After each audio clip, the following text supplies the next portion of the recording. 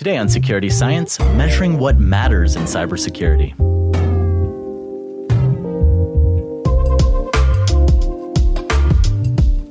Thank you for joining us as we discuss the fourth report in our multi-part dive into the Prioritization of Prediction Research Series by Kenna Security and the Scientia Institute.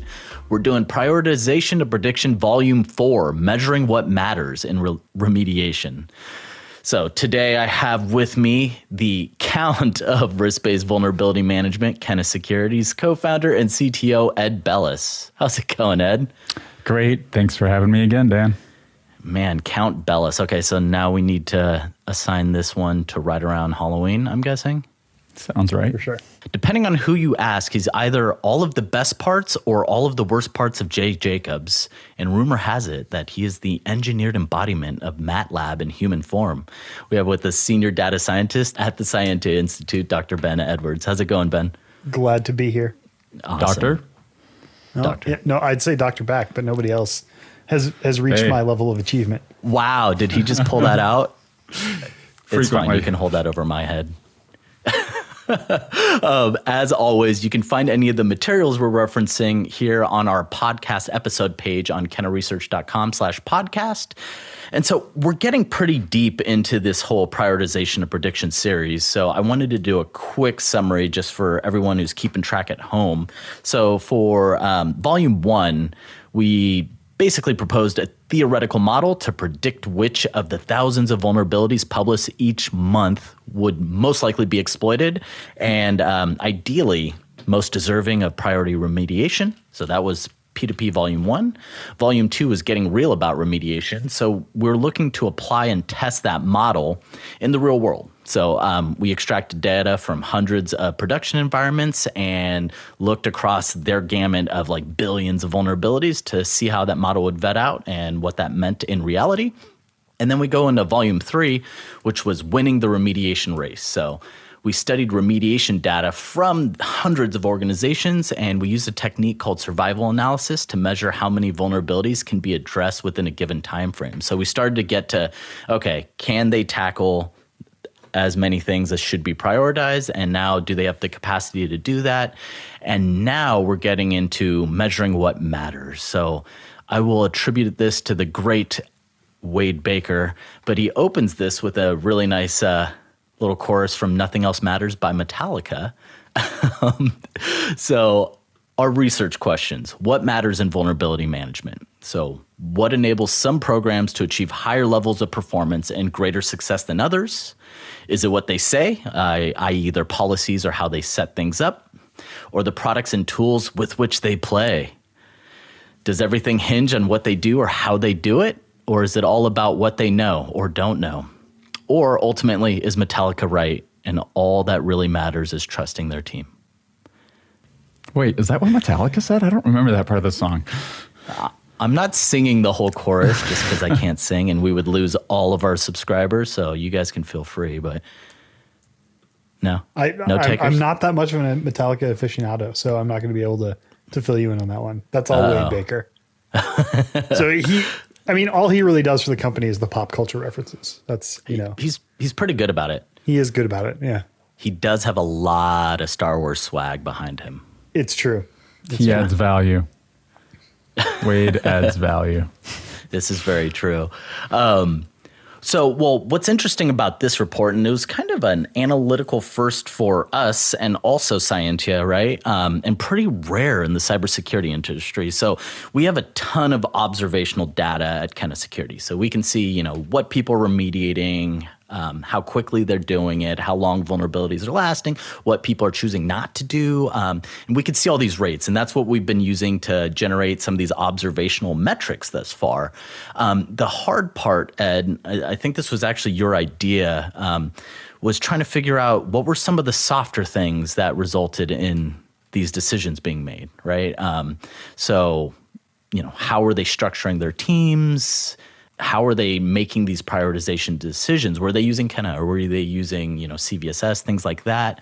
And so for this report, we kind of combined some of these soft survey metrics, right? And then the hard observational data that we normally had. So Ed, did you want to add anything to that? Yeah, I mean, ultimately what we're trying to do here is, as you mentioned, right, we've got all this observational data, which tells us when we look at some of the performance metrics from some of the previous volumes, is we kind of understand how people are doing, but we don't understand why, right? So what's behind this? What makes up their vulnerability management program, the tool sets that they're using, the teams, all of these different things? Why are the good people good and the not so good people not so good? And that's kind of what we were trying to set out to do here. And I will say, Scientia usually does these observational studies where we're getting data from companies, getting data from Kenna, and doing that kind of analysis and seeing what the spread is. And that's sort of in contrast to a lot of reports that we see when you pick up an industry report. It is, we surveyed X hundred professionals doing this, and this is what they said. And so there is this difference between what people say they're doing, which is oftentimes a little squishy in the feelings, and the observational stuff that Scientia usually does. And like you said, this is really cool because there are some of those soft questions that are hard to get at through the observation, right? Like, do you set deadlines for your vulnerability remediation? You can't necessarily tell that from data. But what we can ask is like, do you set them and do you follow them? And I think we'll probably get into stuff like that later. But so being able to integrate those, asking people about practices that you can't necessarily observe from the data, but then combining that with actual performance like we've done. This is unique for us. And actually this one was pretty unique overall. I don't think I've seen something that has both survey and observational data and links them together. I think that was another interesting part. Yeah, absolutely. That's a very good point, because I think anyone who follows cybersecurity industry marketing will understand that there's really no shortage of survey reports that come out. Yeah, unfortunately, and they leave it at just that, right? Yeah, right. And then there's also some really good observational data, right? You guys work on that. DBIR, right? They're really good at that stuff as well. So there's some good observational insights out there. But I don't think I've seen anyone kind of marry the two. Well, leave it to the godfather of the DBIR to come in and help with marrying those two types of metrics together. Is it godfather or just father or grandfather? I don't know. That's a good question. Highest elder. Weird uncle. Prophet of the DBIR. He foretold of its success. That's Wade Baker for anyone who's just kind of following along a little bit here. Yeah, just curious. But that was a good kind of segue. I did want to jump into the survey methodology that we went through here because that's really important. So I will caveat, correlation does not mean causation, which is very, very important thing to state in 2020 with, things like flat Earth and COVID and all this going on. Yeah, correlation, not causation. So, Google warriors out there, keep that in mind for everything you do in research and then talk about on Facebook, please. And then a quick number on the sample size. So our goal was to get a relatively representative sample of roughly 100 plus organizations, right? So ultimately, we sent this out to a large base of our customers because that's who we have the observational data for. We ended up receiving 171 total responses, and some of those responses represented people from the same organization.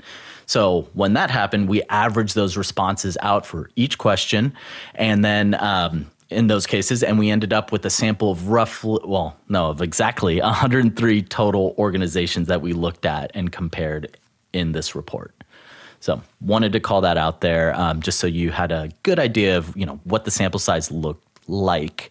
And Dan, if I remember correctly, and Ben, you might remember this as well, that represented roughly about a third or to a quarter of what we had of the organizations for the observational metrics portion of it. Yeah, I think a quarter. Yeah. So we're extrapolating a little bit. But there could be some meaningful stuff, and that's why we did it. And then I did want to break out. So we're spending a lot more time setting this one up because we basically, for the rest of the report, apply kind of a similar methodology. So we look at observational metrics that we have, a lot of them that we explain in detail in P2P volume 1, 2, and 3 and kind of set up. And then we've also talked about it on the previous podcast. So you guys go listen to those if you want some deep dives on what these metrics are. But essentially, we looked at every single survey question under the lens of their coverage, right? So of the vulnerabilities that should be remediated, which ones were? Their efficiency, so of all the things that people remediated, which ones should have been remediated. We looked at their velocity, so their speed and direction overall for how quickly they remediated vulnerabilities. And we split that by overall, so the entire gamut of vulns. And we also split that by high-risk vulns. And so how we defined high risk is something that has an exploit developed in the wild. So you should probably go take care of those first. We did the same thing with capacity. So how many vulnerabilities on average can a given organization remediate every month? So rolling 30-day window, and we averaged that out when we talked with Jay over 2 years.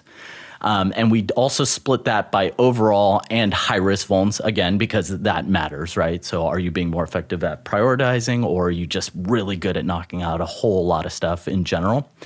And then we introduced a very new metric, and so I'll have Ben go into this, but we actually made a composite or overall remediation performance score, and it used a principal components analysis. I don't know what that means at any depth because I don't have a PhD, like Ben reminded everyone listening earlier. So Ben, please explain. Doctor, please tell us about PCA. I don't think you need a PhD to understand PCA, but I beg to certainly differ. it helps. So the idea was that we have all these performance metrics, right? And in fact, we have a bunch of metrics for velocity. We have several for capacity. There's a bunch of ways that you can measure how quickly something gets remediated. I think in the other reports, we talked about half-life, the time it takes to get halfway there. You can think about like the median time, which is slightly different than half-life, and because it's looking at all those times and looking about, where halfway in between is. And so the thing is, they all kind of sort of measure different things. They're related to how fast it gets remediated. And so they're all really correlated. See, the idea is if you have a bunch of measures that are similar, but correlated, but kind of not quite, but a little bit different, and you want a single aggregate measure, what you want to do is do something called dimensionality reduction. So you want to see if there's kind of one number that you can apply to, say, all these velocity measures that captures that velocity pretty well. And this is where principal components analysis comes in. What it does is it takes the data, and there's like 15 ways to explain it. But the one that I hear the most is that it rotates the data in such a way that there is like one line that represents all the data the best. It's kind of taking that coordinate system and altering it so all the data line up, and then you can take that main coordinate and say, this is the number. So all that to say, like, you can look this up, you can plug it into MATLAB or R and actually get the answers out. But it takes your data and says, like, okay, this first number is the best representation of all the data. And it gives you a measure. It accounts like accounts for like 70% of the variation in the data. And so you can get all these kind of different measures and say, here's my one number. And that's mostly right. That's a better single representation than 7. And so the nice thing about this is we can ask people questions about their remediation program.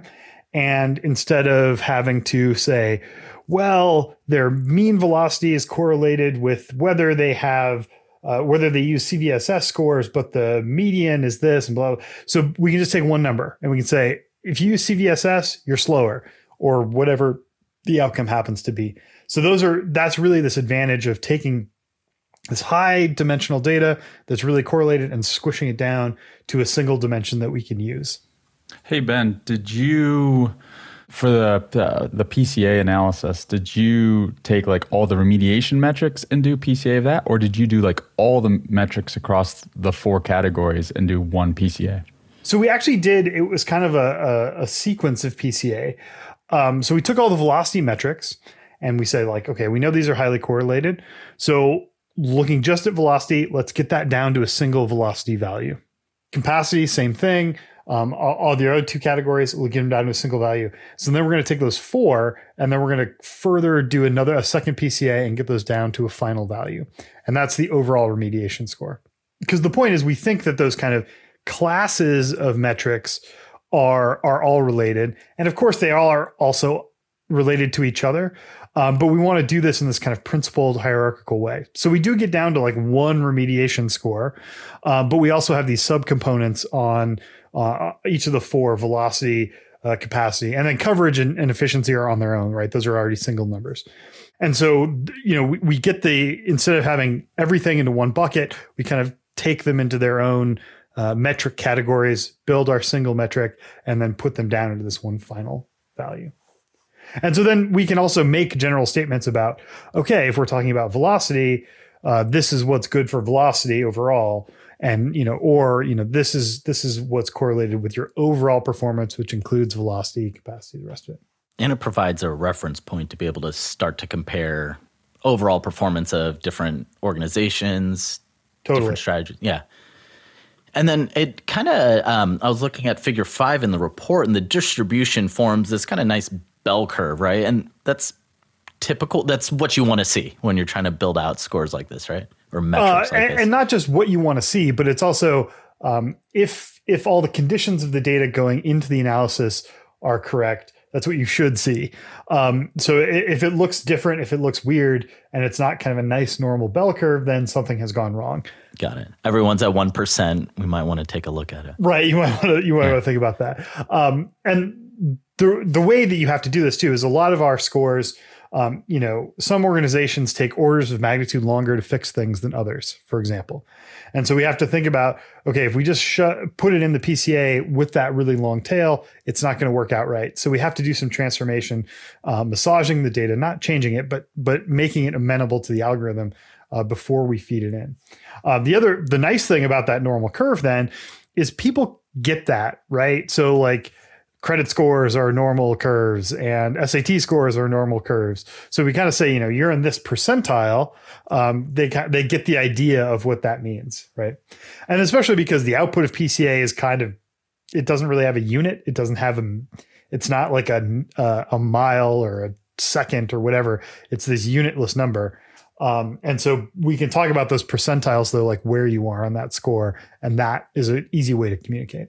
Makes perfect sense. And just so I can call out if people aren't following along, figure 5, it shows this distribution curve, and the majority, right, of the tall part of the bell lies somewhere between the 50 and roughly 75% quartiles, I guess, there, which makes sense for it to be in that middle section for the most part. The middle is between, the 25th and 75th percentile. Yeah, there we go.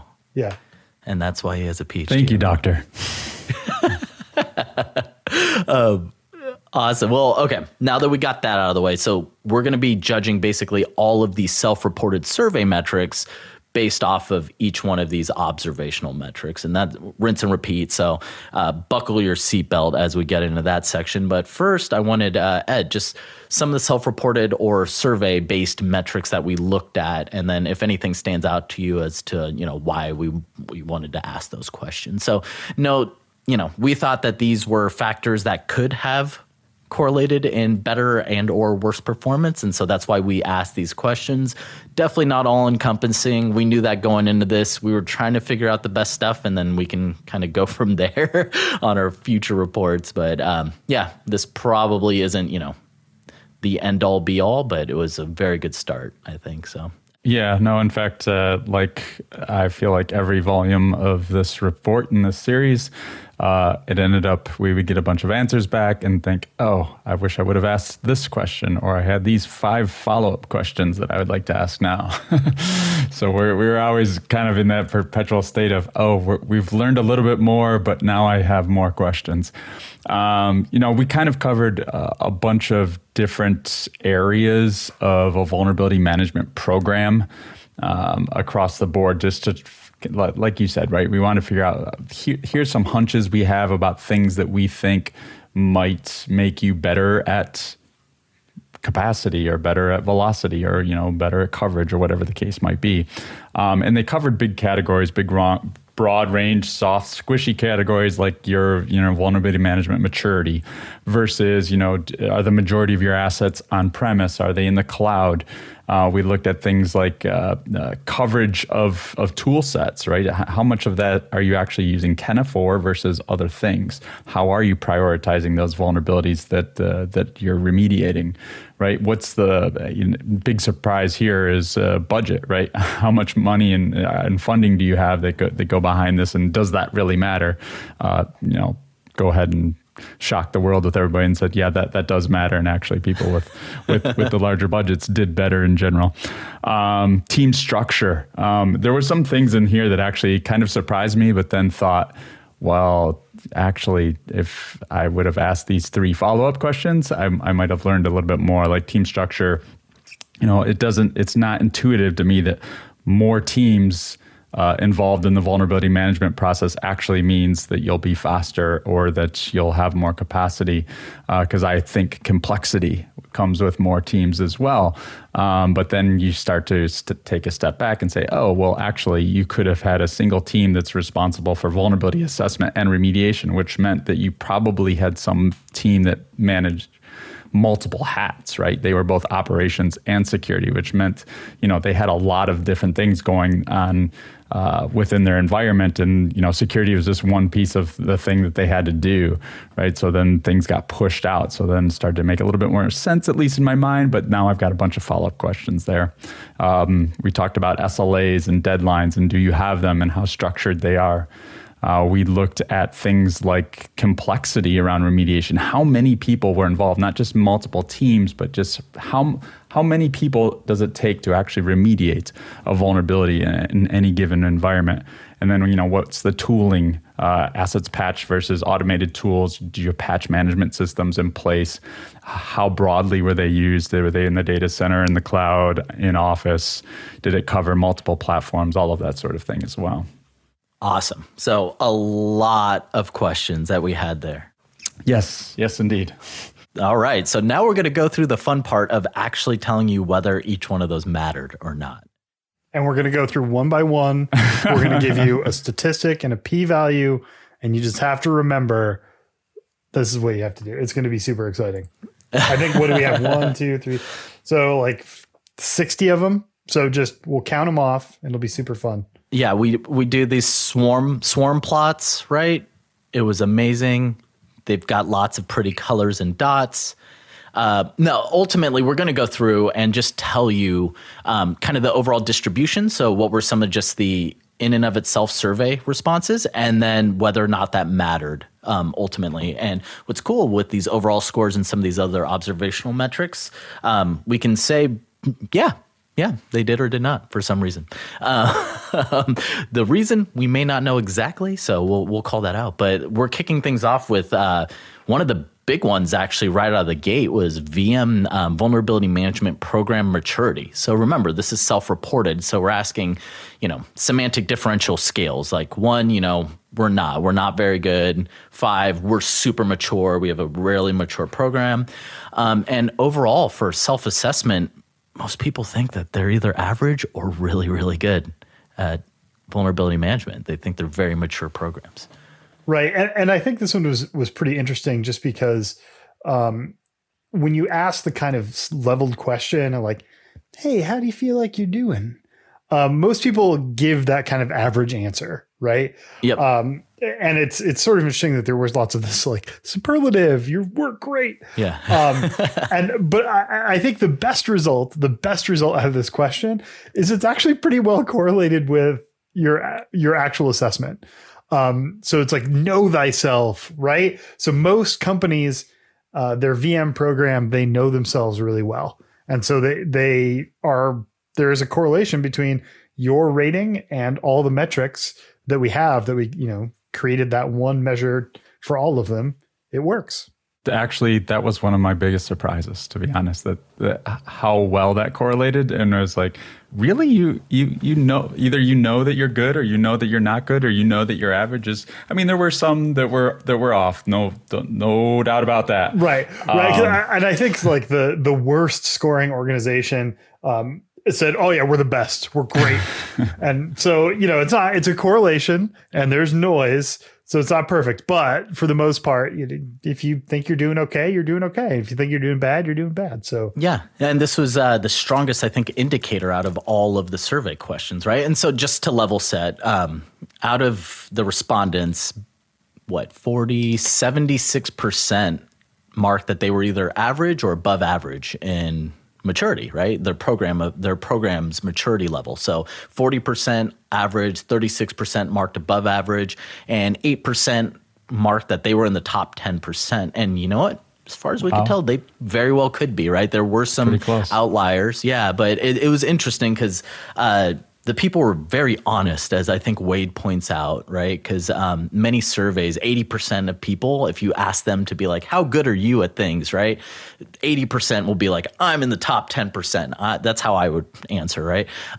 In this one, it was only 8%, right? So they were very honest with themselves, and it seemed to have a correlation to almost everything positive across the board that we were looking at. Self-awareness is a great thing. Yeah. Strong correlation to velocity, both high risk and overall.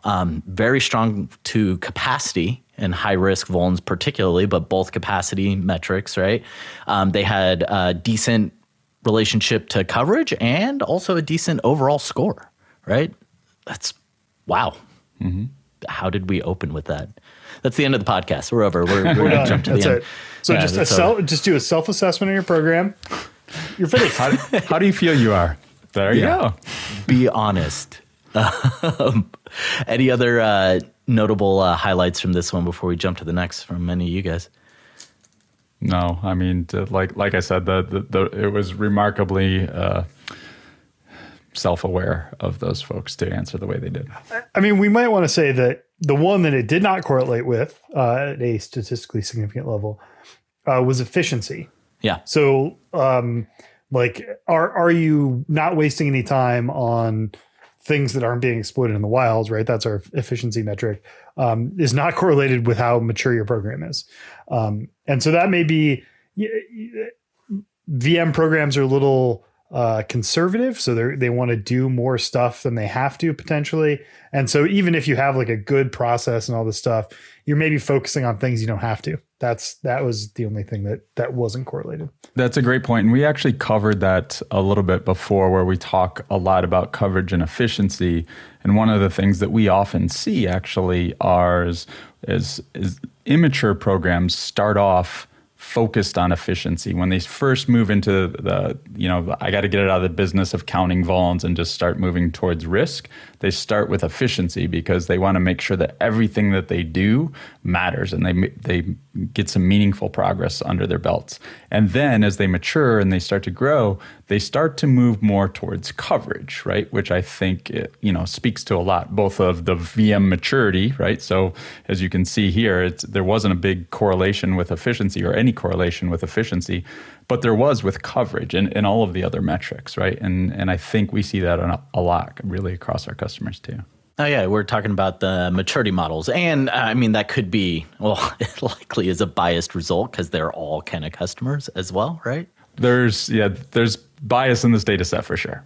For sure, right? So observationally, what we've seen with our work with our customers and all that good stuff, Ted's point is, you start, you're excited, you want bang for the buck. You're going after the big stuff and you're being highly efficient. And then you get to kind of a steady state, right? Like, we're good. We knock out all the really big priority risks and patch these vulns relatively quickly, the stuff we can. We have strong SLAs and we can manage this day to day, right? We're gaining ground versus treading water, which we've covered in the last report, actually. And now we can get to, okay, what are our secondaries, right? What else should we look at? How do we start managing an acceptable level of risk overall? And we know, we have our rapid response in check. We can knock this stuff out. So that's actually pretty cool. I haven't thought about that looking at this data set ever. So nice. Thanks for calling that out, Ben. So next section, assets under management. Well, I hate to talk about this one because it sounds like a self-promo when I talk about it. So I always make Dr. Ben and Dr. Wade and all of those folks talk about this. So I mean, the upshot though of this one really is, if you have your assets covered by a Kenna product, all shill for you, Ed, then you're gonna fix stuff faster. That's it, right? Yeah. So if you have that wonderful Kenna system that can go out there and discover where these vulns are and make you aware of them, you're gonna fix them faster and provide you all the information you need about them. Yeah. And obviously, so these are all Kenna customers, right? So they're going to have some portion of those assets under Kenna, and the more the better in this particular case. But what we're really saying is you have like a structured system to kind of pull in all of your assets or cover as many of your assets and as many of your vulnerabilities as possible, and you put them through the same rigorous kind of prioritization process as when it comes to risk. And the more you do that, the better off they were, right? And I will say the way we phrase this question is, what percentage of your assets are covered by Kenna, right? So what percentage of them are you actually using that? And the more that you had, the faster things are. And so we ask later kind of, do you take Kenna's expert advice as as a priority? And we can talk about that in a little bit. But this was a Kenna report, so we better ask these things. I do think it's funny that there were some customers who answered, what percentage of your assets are covered by Kenna? And they were like, 10% or less. Yeah, nothing. Or, almost. Why are you? Yeah. Well, I mean, fine. Like, give them money so they can give us money. But thanks for taking our survey. Yeah, right. Do you know Thanks who for we taking are? Our survey. Yeah. It was kind of interesting. Yeah, absolutely. Well, I think a lot of it was curiosity too on our part, because I remember we were trying to, we went over, do we want to ask this survey question, right? Because survey question, we were trying to keep it as short as we could while getting the data that we needed. But yeah, I think it helped us understand like what proportion can we even see, right? And that was part of it as well, right? Because we can't necessarily track some of the remediation if they weren't using it, right? So that could limit the sample set. And so we use that as well to give us a nice litmus test on, hey, is this data even representative of, their grander environments, which it looks like it is, right? Most of them greater than 75%, 44%, all of their assets, another 20%. So by far the two largest categories, and represented the mass, the overall number of respondents said, yeah, most of the stuff, 50% or more. Yep. But then we also were interested to see assets that were hosted on premise versus in the cloud. And we actually talked about this, Ed, with Weissopel and Jeremiah Grossman the other day of whether Jeremiah's research on whether companies were actually moving to the cloud, and he was like, nah, not really. And that's kind of what we see here as well, right? Almost none, right? Less than 25% or none represented 77% of responses. Yep, absolutely. And then we see a lot of the same thing. And then the question, I think that Jeremiah and Chris and I were talking about was, how much of it is migrating a la kind of lift and shift from on-prem to the cloud versus just adding to in the cloud. And I think that, certainly from that conversation, it was a lot more of, they're just adding more in the cloud, but the stuff on-premise isn't going away. And we definitely see that here. Yeah. Absolutely. So Ben, does this matter? No. I mean, this is short answer. This is one of the weaker correlations, actually, and it does seem that the more stuff that's in the cloud, there is kind of faster. It's you do remediate those things faster. It's a pretty weak correlation on this one, but maybe there's some indication there. Yeah. Well, Ed, was that surprising to you? Yeah, that's exactly right. So that was surprising to me. I figured for those that did have a large percentage in the cloud, that there would be a strong correlation to certainly speed, velocity, maybe capacity as well. I suspect, efficiency and coverage, maybe not. Maybe it's the same. But I always think of whether it be immutable infrastructure in the cloud, right? And we don't remediate vulnerabilities. We just turn up a new box and turn that one down. You would think it would lend itself a lot more, certainly, to velocity, if nothing else. Yeah, because they're just Xing out all those vulns, just disappeared when they turned it off, right? Mm-hmm. Yeah, I thought it was pretty interesting as well. The next section we move into is more of the organizational structure / factors. So we looked at, and this was one of the few that actually wasn't a semantic differential. We just asked them how many people participated in remediation. So we're trying to see how complex it was. And we had a pretty wide range of answers, but understatement. But most were concentrated in 10 or fewer. We did have some that literally said 5,000 people participated. So there's some questions. Everybody's job. And I think that's the point. Is somebody taking the survey is, well, remediation's everybody's job, right? You should be clicking update on your computer. We do full corporate training, and not terribly helpful, but I guess true for maybe that organization. Well, is there any takeaways about how this came, where the numbers settled on this one? I mean, it looks like you've got a decent chunk of people, at least a team of people for the most part working on remediation, right? Actually patching the stuff, identifying vulnerabilities, all that good stuff. Yeah. Yeah. And that to me was not a surprise at all, other than it was everybody's jobs response. I think the distribution here and where people fell in terms of the amount of participants was not surprising at all. Yeah. Well, and especially as we go into the next organizational factor, which was, who handles discovery and remediation of vulnerabilities. So we're trying to figure out now we know how many people roughly were involved. We're trying to figure out how are they structured. And so the question here was, you have an external group, different team, same leader, one internal team that handles it all, or different teams and separate organizations, right? And so this also helped us look from a complexity standpoint combined with number of people, but also how their teams are roughly structured internally. And so I doubt anyone knew this, but I read that from least to most.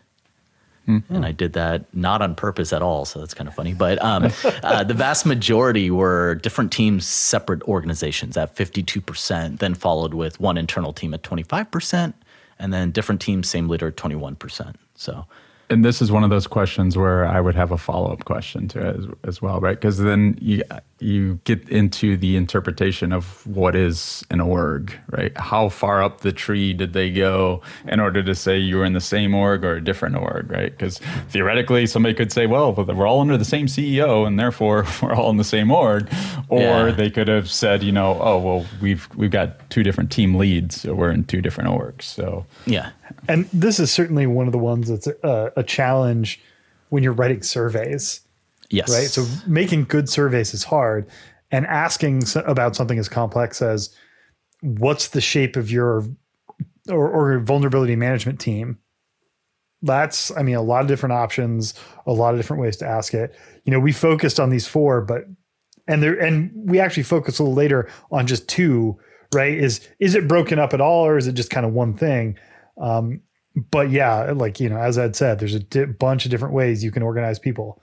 And it's hard to survey people about that. Well, Ed, do you have any takeaway? Is that different teams, same org? Was that surprising to you being the lead result? Did the numbers come out as you would have expected when we were asking the question? Well, I think it was different teams, separate orgs was the highest result, right? So no, that doesn't surprise me. So when I think about it, and what I think is probably going to be the most common answer when it comes to discovery and remediation, right, is discovery is often the vulnerability management team, which sits somewhere under the security org. And then the remediation, which is typically somewhere in the operations org, the technical operations org. And I think of those as two different orgs and two different teams, right? So in that case, no, it doesn't surprise me that the majority of the folks that responded, and that's the way I would have interpreted it as well. Makes perfect sense. And so before we jump into the fun thing of budget, which actually is kind of anticlimactic, we get into this kind of VM team structure actually was one of the stronger performing survey indicators as well, right? So when we look at VM team structure, it had a pretty decent correlation to overall velocity, slightly weaker on high-risk velocity, relatively strong capacity overall. Again, a little bit weaker on the high risk. And then it also yielded a pretty strong overall composite score as well. And I think even if you want to get into the weeds a little bit, so for the organizations that have separate, the discovery and the handling are separate, it's about 45 days faster for that mean time to remediation. And so that's, I mean, a month and a half is a long time for vulns to be sitting out there on the network. And so that is, I think that was one of the ones that was kind of big. And you look in the report, and because the scales are so wide for a lot of these orgs, it doesn't look that big, but you do the math and you're like, wow, 45 days is a lot. It is. And this is one of those ones where at first I was surprised, and then I sat down and thought about it for a while, and then I was less surprised, right? That was, goes back to the fact that multiple orgs working on the same thing, it feels like there's going to be complexity there. There's going to be a lot of process that slows things down there. They're not going to be as fast. But then you think about it and, turn it on its head, like we were talking about earlier, where we said, well, actually, if it's the same org or the same team that's both assessing your vulnerabilities and then actually going out and fixing your vulnerabilities, chances are it's probably some ops team that just happens to be doing vulnerability scanning as well, right? And it's, again, one of 50 jobs that they have to do. So eventually they're going to get to it, and that's going to slow them down. Yeah, it's very, very interesting and quite surprising to me. Actually, I did not anticipate that, just thinking through when we were originally working on this stuff. But we'll jump into the fun one that I'm sure everyone wants to hear about is budget. So when we asked whether their VM budget was unknown, which 3% had no idea, I guess, which is relatively low. That's good for us. But the measures were inadequate, less than ideal, about right, and excessive. So there's your semantic differential, right? And when we look at it, I was actually surprised. So 3% actually said that their budget was excessive, which I would think no one would do that ever. Maybe someone thinks their boss gets paid too much. Some poor ops person who's just stuck patching a bunch of vulnerabilities all day, every day. And they're like, how can you afford this? And then there's this is what surprised me. So 47% of responses said that their budget was about right. And if I know anything from budgeting, that's a no-no, right? You're like, no, we could always use more, But well, fortunately for them, Ken is not responsible for their budget. So. Right? Yeah. They're responding to the survey, not to their boss. Absolutely. Right. We probably would have gotten a different answer of like, and everything was anonymized, so there's no way for us to go tell their boss that either, right. Nor would we want to. So. Right. So 39% said it was less than ideal, and then 9% said inadequate. So, I mean, I thought it was pretty surprising. I don't know if Ed or Ben, you guys have any thoughts on the budget question? I mean, the distribution I don't think is totally off, just because, again, people kind of answer to the middle. And if you ask them, like, are you getting your job done? Do you have enough money to get your job done? I think most people are going to say, yeah, or we could use a little bit more. Yeah. But I think it's only the people who are in dire straits who are going to say, no, it's terrible. Or, we have way too much money. I think that's unsurprising that that's a rarity. Yeah, I agree. We've took a lot of the survey data to correlate it against the more of the observation metrics that we've been talking about. But I would love to kind of see the comparison of the surveys between how mature they thought their VM program was and how they felt their budget was. Because I feel like there would probably be a lot of correlation that, hey, we have a really mature VM program, and by the way, I've got a pretty adequate VM budget versus, the other ends of the spectrum. Plus, I've got that 5,000 people on our remediation discovery team. Well, they've got the excessive budget, I think. That was that 3%. And I mean, kind of a womp womp, but out of all the other factors, VM budget showed some correlation to velocity overall and high risk, but that was about it. Right. So there's some evidence that having an adequate budget and or excessive budget, I guess, help you do things faster, but nothing that indicates helps you get overall greater capacity, efficiency, or coverage. Yep. Is that surprising at all? No. No. I didn't think so either. Yeah. Non-event. I mean, you have budget, you probably have enough people that you've hired, and so you're going to be able to get to things a little bit quicker. I mean, this is maybe one of the more straightforward answers, right? It really was. Yeah. I was hoping for something like kind of sexy to go talk to everyone about, but it really wasn't. Like, yeah, you probably got enough to go do what you need to do. Yeah. You'd probably be more efficient doing other things or maybe putting the budget towards different things, but about it. So, so the next, we start to look at what are some of the factors that companies are using to actually prioritize and or make the decisions on what to do, right? So the first question was setting SLAs or remediation deadlines. So I think the question here was, do you guys set remediation deadlines, right? And the responses could be unknown, non-existent, or ad hoc. They define some SLAs, but they're loosely followed, and then they're defined and rigidly followed. Yep. And one of the things that was interesting, and I'm sure Ben will talk about the results here, is, as it comes to speed and velocity, having an SLA definitely mattered. Following it rigidly, not so much, or at least no correlation there. Right. So there was this split because, like, if you define them, you tend to go a little bit faster, but what you set them to doesn't seem to matter. So we asked them, security theater, is that what that's called? Like, what's your SLA for like high priority things? What's your normal SLA? And we tried to do a correlation between that and the actual time they were, or the percentage of ones that they were getting below their set SLA. Didn't matter. There's just no correlation. So it's the power of positive thinking. Set that SLA, think you have a deadline, you'll go a little bit faster, but you're going to, it's not where you set it doesn't matter. Yeah. So make it seem like there's some accountability that people will be held to. Right. Yeah. I feel like there's like that big binary jump, right? Just going from, whatever, we'll fix them when we get to them, to you must fix them. That gets you a lot of the way there, right? And then all of the intricacies and how, everything that you put into that and how tightly you follow that and how quick your SLAs are and things like that. It's like, that's too much to think about. I will fix this, though. I absolutely will fix this.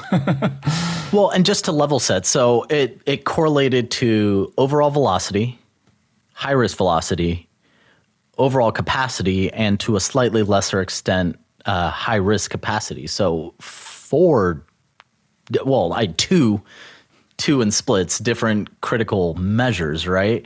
And so is this the equivalent of teachers doing the tests where they're like, you read the entire test and the last question on the test is, you don't have to fill out, put your name on this and turn it in, basically. So they're like, hey, you must remediate in 187,000 days, right? It really wouldn't matter as far as we could tell.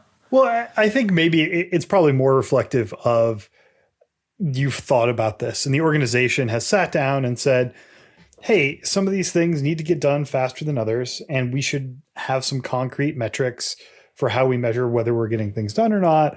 And so let's just set a date.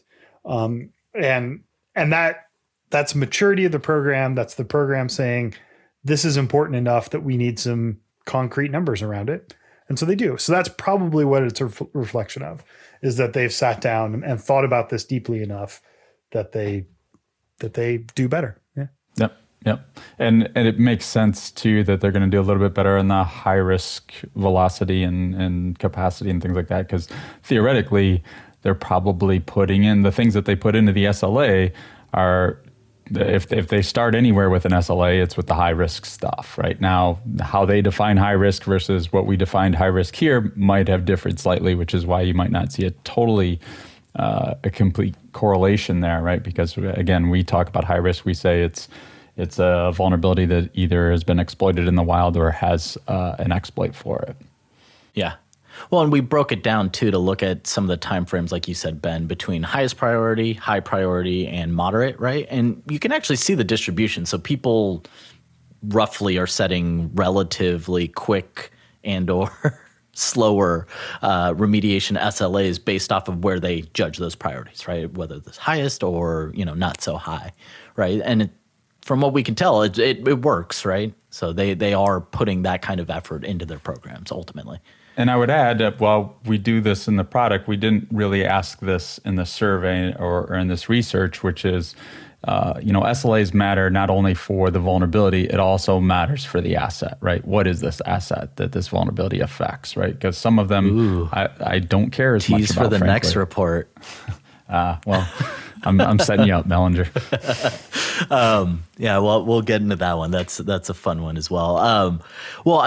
So jumping down as we look at some of the prioritization factors, right? Now we look at the criteria itself. So self-servingly, right, is the Kenna risk score a priority?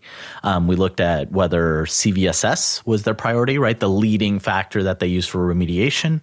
And then Ed, to your point just now, right? Is it the asset itself, right? It's, Ed's laptop, so we don't care about it. We're not going to patch it. But Ben's laptop, we might want to, knock out immediately, right? And then something compliance, right? It My also, laptop even Ben's laptop is smarter than me, or at least more educated. And then we also looked at compliance, right? So we wanted to see, because a lot of companies structure their VM programs around, PCIe, things like that, right? So did that have an impact overall? So first one, yeah. Right. Interestingly, like only 2 of them, and I'll jump in as the non-Kenna employee here. Only 2 of them, Kenna and CVSS, were notable in a way that we'd want to talk about them in the report. And, both in the direction that validates our worldview. So one thing that's interesting is, I don't know, I can't remember what percentage, but some percentage of survey respondents said, we don't really take their information into account. Yeah. Which I thought was interesting. Again, you're paying for this product. I suppose they may be paying for the discovery and aggregation and all the wonderful things that your product does, and not necessarily caring quite as much about the score. They should. But it's interesting that the ones that do things faster, right? They have a better half-life. And so that is certainly something that we like to see in there. And then the other one, CVSS not being a priority, they also have better half-life. Or to put it the other way, prioritizing using CVSS, which I just thought it was crazy, is one of the 3, survey questions where it correlated negatively. Right. Which, we talked on the EPSS episode about some of the failings of CVSS. Sorry, Sasha. And this just goes to show you that it slows you down. CVSS is a drag. It literally velocity slows down. That's a t-shirt. Oh, man. Just, taking my kind of hat off and just thinking about, CVSS in general, right? And I could see where it would be a drag simply because you're just trying to push more things through the pipe, right? I mean, if you're prioritizing via CVSS versus Kenna or other methods, right? Just CVSS in general, then you have a lot at the top, right? There's a lot of stuff that you're being told that you have to fix based on the distribution of CVSS in general.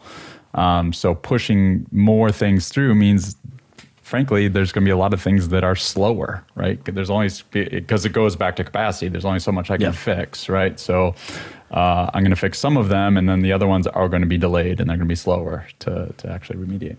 Yeah, and I will shill for us a little bit because, part of us doing all of this is to figure out, are we, providing value, right? Does this work?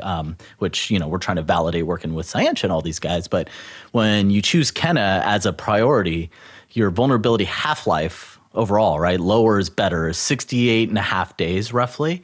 And for those who said that we're not a priority, it was 114 days.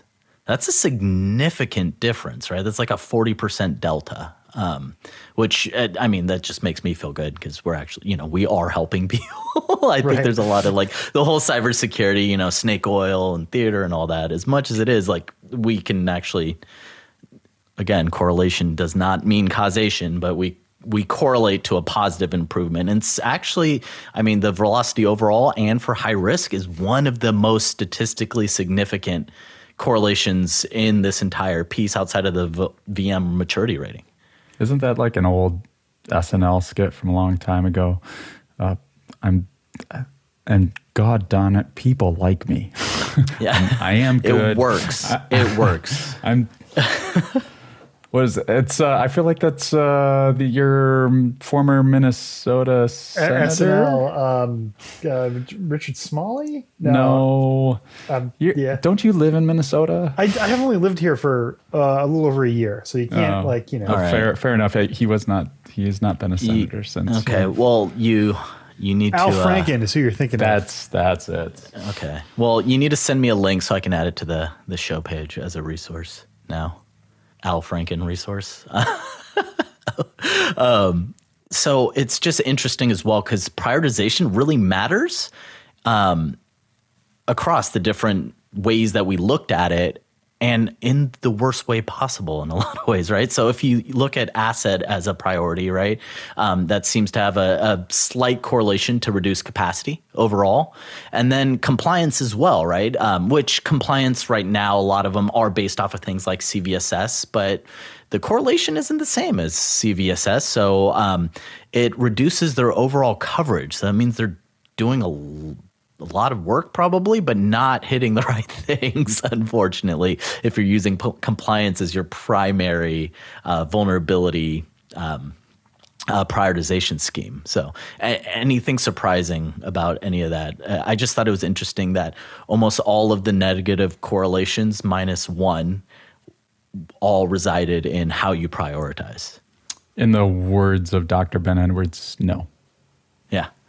I guess that's why you kind of created the company, right? And you're like, this should matter. This is probably the big thing to worry about. Let's try to tackle that. So I guess that makes sense.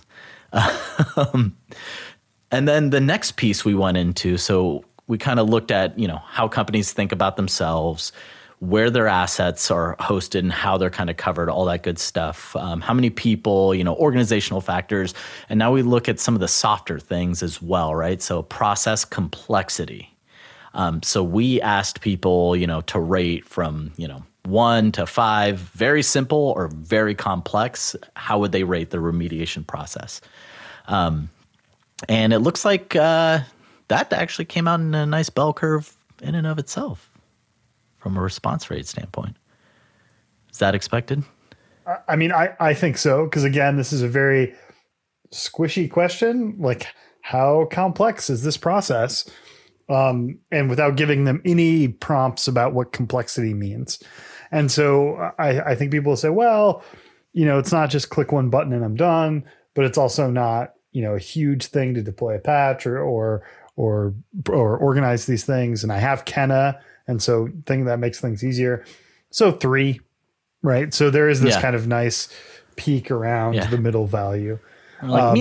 We're middle. Now, the thing that you worry about, though, is when you ask that question, everybody kind of picks the middle, is that it's not going to reflect very well on your other measures, right? So that there isn't a lot of information, which turns out was not the case here. And I think that's reasonable that the middle answer is probably the most common one, not just because people are picking the middle, but because the process is probably somewhere in the middle. Yeah. 49% picked right dead center option 3 out of 5, just so everyone knows. So almost exactly half, right? And Ed, you were going to say something? Yeah, but how it affected some things like velocity and coverage were a bit more surprising to me. Go over it. Yeah, so I mean, we looked at complexity of remediation and things like coverage. It made sense. The simple processes meant that they were able to remediate more of the important vulnerabilities or the high risk vulnerabilities. But they were slower if they had a simple process.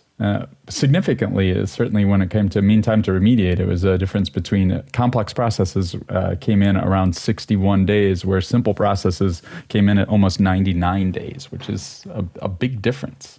And a surprising one. Why would that be? I honestly have no clue. I can't. This demands a follow-up. Ben, writing more questions. I think it makes so the next survey we designed for you, the speed thing does seem kind of counterintuitive. You'd think a complex process, more things could go wrong. It's possible that the process is complex because it's well thought out and well tested. And so, yes, there's a lot of steps. Yes, there's a lot of checkboxes, but they're all in the service of doing things efficiently and looking for all the corner cases.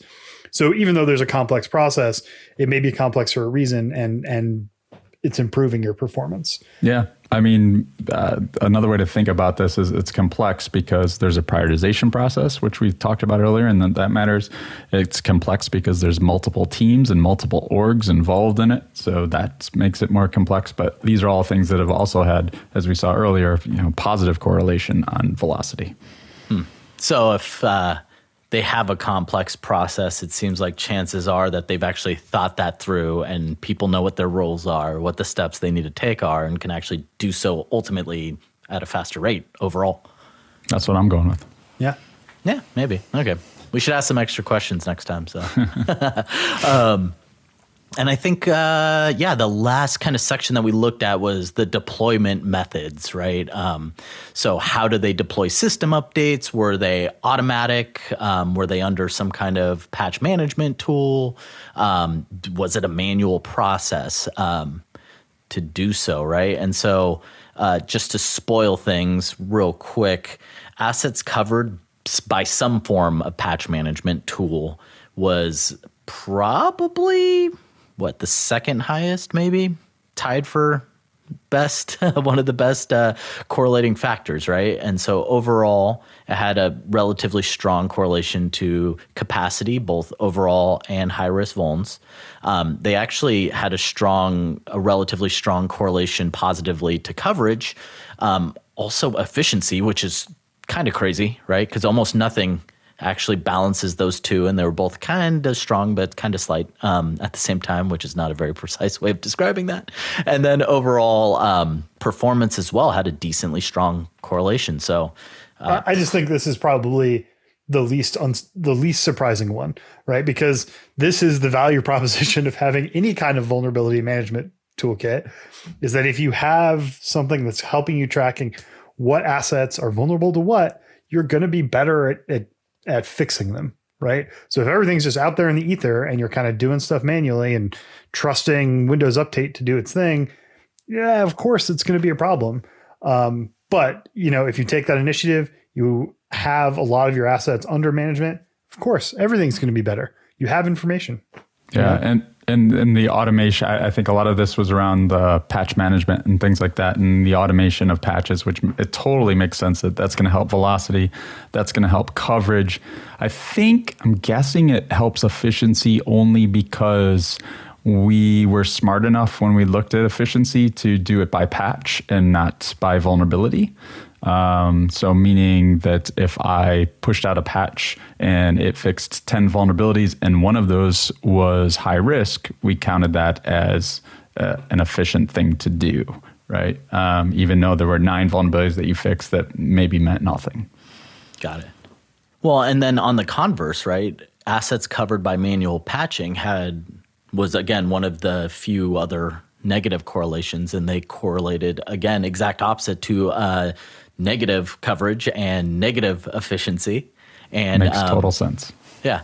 Which was actually interesting because we don't often see necessarily the opposite correlation, right? When we were looking at some of these other assets. But Ed, what were some of the tools that you would say are representative of this question? I know we list some of them in the report, but yeah, but I mean, your typical like Microsoft's SCCM, which when we talk about Volume 5 later, we'll talk about the velocity around that, right? And that matters quite a bit.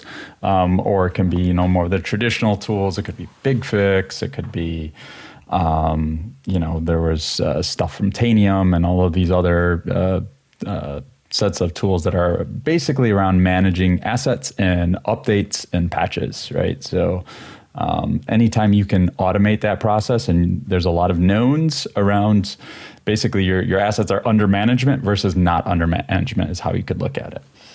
Special shout out to Jamf, by the way, because they have awesome stickers. They have a Space Jamf sticker. I saw it a couple years ago. That was awesome. I mean, their sticker game is on point, so I just want to call that out. Credit where it's due. Anyway, so ultimately, I mean, it matters, right? You want to have some form of automated management tool. And again, the things that exist out there do seem to provide strong value overall. I mean, relatively, right? Yep, for sure. Yeah, and again, this was one that made complete sense. There was no surprise whatsoever, and I would have been shocked if it was any different at all. Absolutely. Cool. Well, I mean, that kind of sums everything up. I just wanted to go over with everyone else. So if you stayed this long and you wanted a cheater on what mattered and what didn't, you can actually jump to figure 29 at the end of the report. And it just kind of lays out all the correlations and how strong they were across all of these metrics. So if you want a cheater and don't want to listen to this whole thing, which is already too late if you did, you can just jump to the end of the report and look at figure 29. But other than that, I mean, Ben, any final words before we jump off? Ken is great. Pay them more money so they can pay us more money, and your program will be better, right? Like, look at that. The survey says Ken is good. Wow, Family Feud style. Yeah, this is awesome. I mean, so just so everyone knows, Ben is interviewing for a sales position at Kenna Security. No, I'm just joking, but we still got to get back to talk about those commission rates. But maybe terrible. Ed, anything from you? No, I mean, we covered a ton here. It was really interesting. I will say overall, I went in a little bit skeptical into this one because I tend to we talked a little bit about the squishiness of surveys and how people felt about things didn't often line up with the real world. But it turned out to be really cool in how we could actually correlate and see if these things actually lined up with a lot of those observable metrics. And it was definitely something I hadn't been involved in before. And I was really kind of would like to actually maybe even do this again sometime. Hey, Ben, we're going to hit you up. Some new surveys coming soon. New surveys. I'm always down. No, I thought it was interesting as well. And just to tie things up, right, I think asking these questions and seeing kind of the correlation made us really think harder about some of the results that we were finding through the course of the research series and what are the reasons for that. And then when we, some of the stuff that was less intuitive, I think we've kind of taken that back into like conversations with our customers, and they're starting to make a lot of sense actually when we know the right questions to ask and why, right? They start to actually map out the way that we've come to expect with this research series now, which I think is pretty cool. But I think that about wraps it up. Again, you can check out all the resources for P2P Volume 4 and everything else on kennaresearch.com/podcast. And then keep an eye out for P2P Volume 5 podcast coming soon. Trying to get through all these because we have 6 coming out this year. And if it's anything like the rest of 2020, it should be a flaming dumpster fire. So in a good way. In the best way possible. I'm not holding my breath for anything crazy. But we'll do a PCA analysis on it just to be sure. Right. It'll be fun. Throw it in there. Just correlate. Overall, 2020 would not date again. Anyway, thanks everyone for joining us. And Ben, Ed, Count Bellis, have a nice day. Always pleasant. Thanks, guys.